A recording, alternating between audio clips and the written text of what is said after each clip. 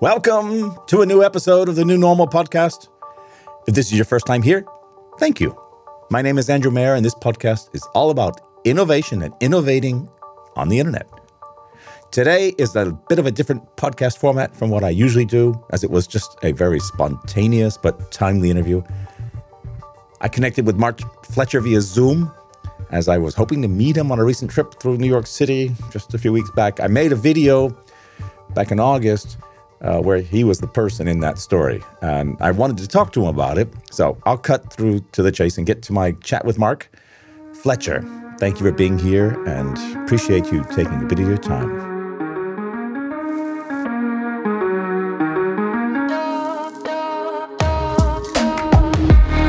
Listen, I wanted to ask you a question. I won't marry you, I'm sorry. Yeah. All right, well. Love you dearly as a friend. It was worth a try. It's got to keep it plutonic. All right. So I wanted to ask you, as I mentioned to you, about a video that I made 5 weeks ago. Yeah. And so I'm going to record this and edit out.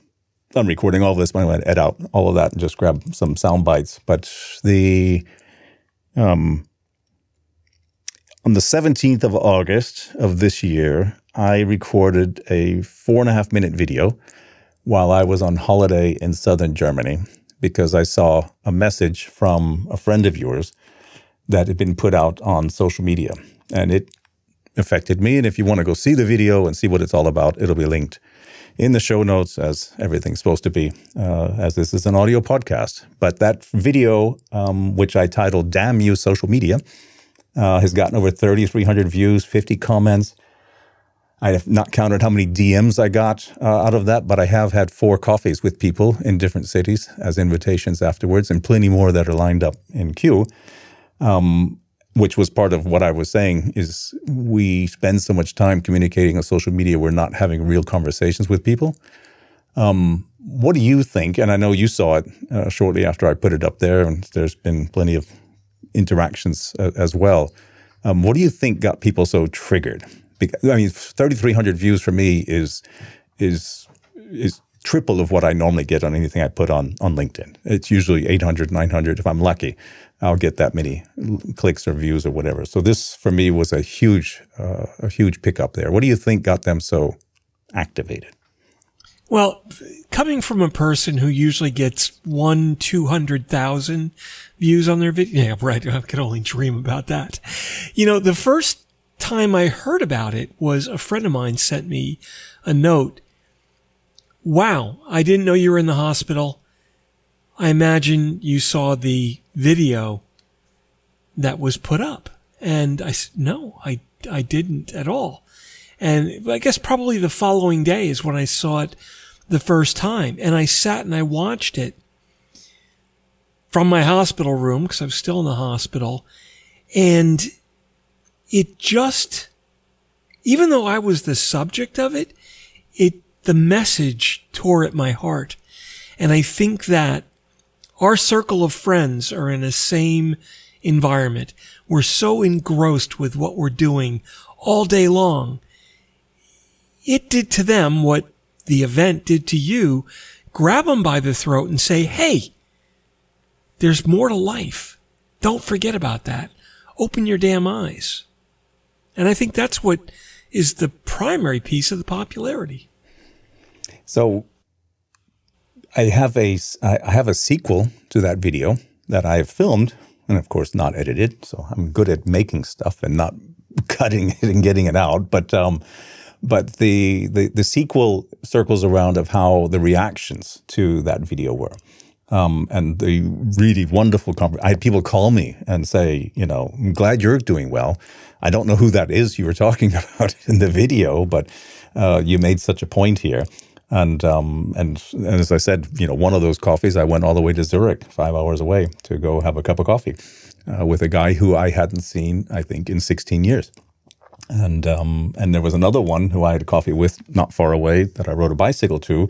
And we hadn't seen each other since 1997 when he was working at Lucent with me together. And we were like, that's 23 years or 24 years since we last saw each other. And it was, those conversations happened, or those meetings actually happened after that video. And so I've filmed a sequel to it saying, well, some of the social media stuff can be pretty good because you can find people that you may have lost sight of, or you don't have a current business card or whatever it is there that's out there. I know that you're doing more and more on social media as well.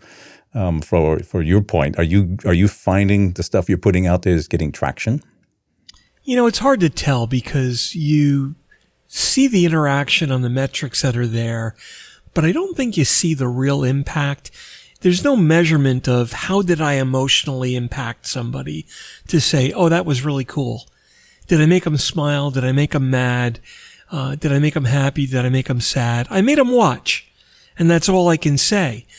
And this is why there's this constant struggle between audio and audio video, because a good part of your video was the video content. Whether it was walking through a trail in the woods or looking at an open field, and the only audio piece to that was absolutely perfect were the cowbells that were ringing in the distant field. And it was just, it was the perfect soundbite, if you will, just to remind you that the world is simple in its nature. Stop making it so damn complex, which is an underlying tone of that video.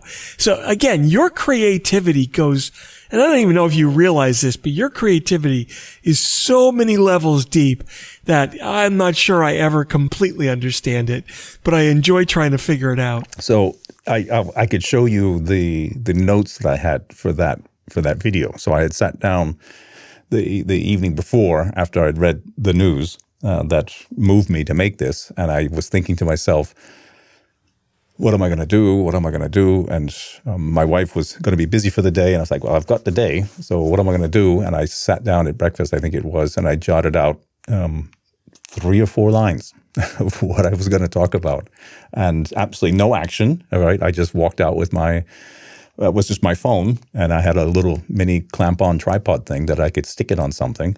And I had my recorder and microphone and lav, but I'd forgotten the batteries for everything there. So I just used the audio off of the phone itself, and of course it's close enough and all. And I came up with this idea of all that movement that I ended up making for 4.5 minutes of a video that really had no concept other than what the story. I knew what the story was, right? That came to me very quickly. That was the idea of, this made me so mad that there was no physical post address where I could send a get well card.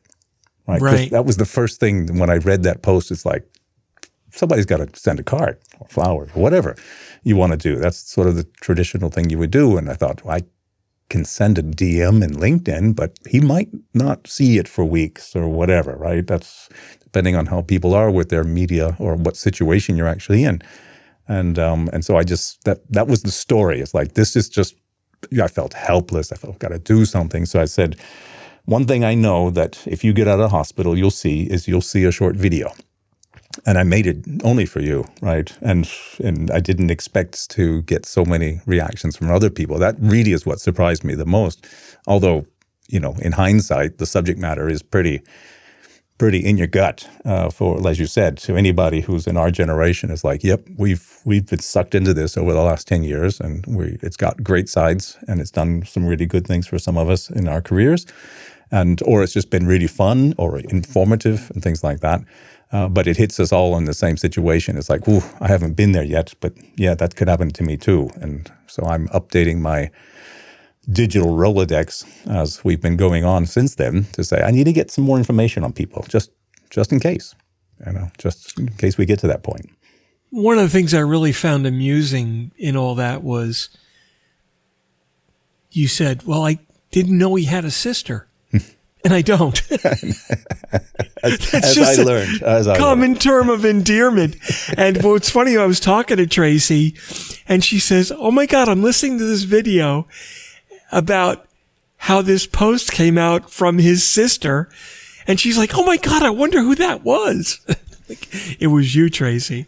Well, she said my brother's in the hospital. I was like, how am I supposed to know? What, whatever.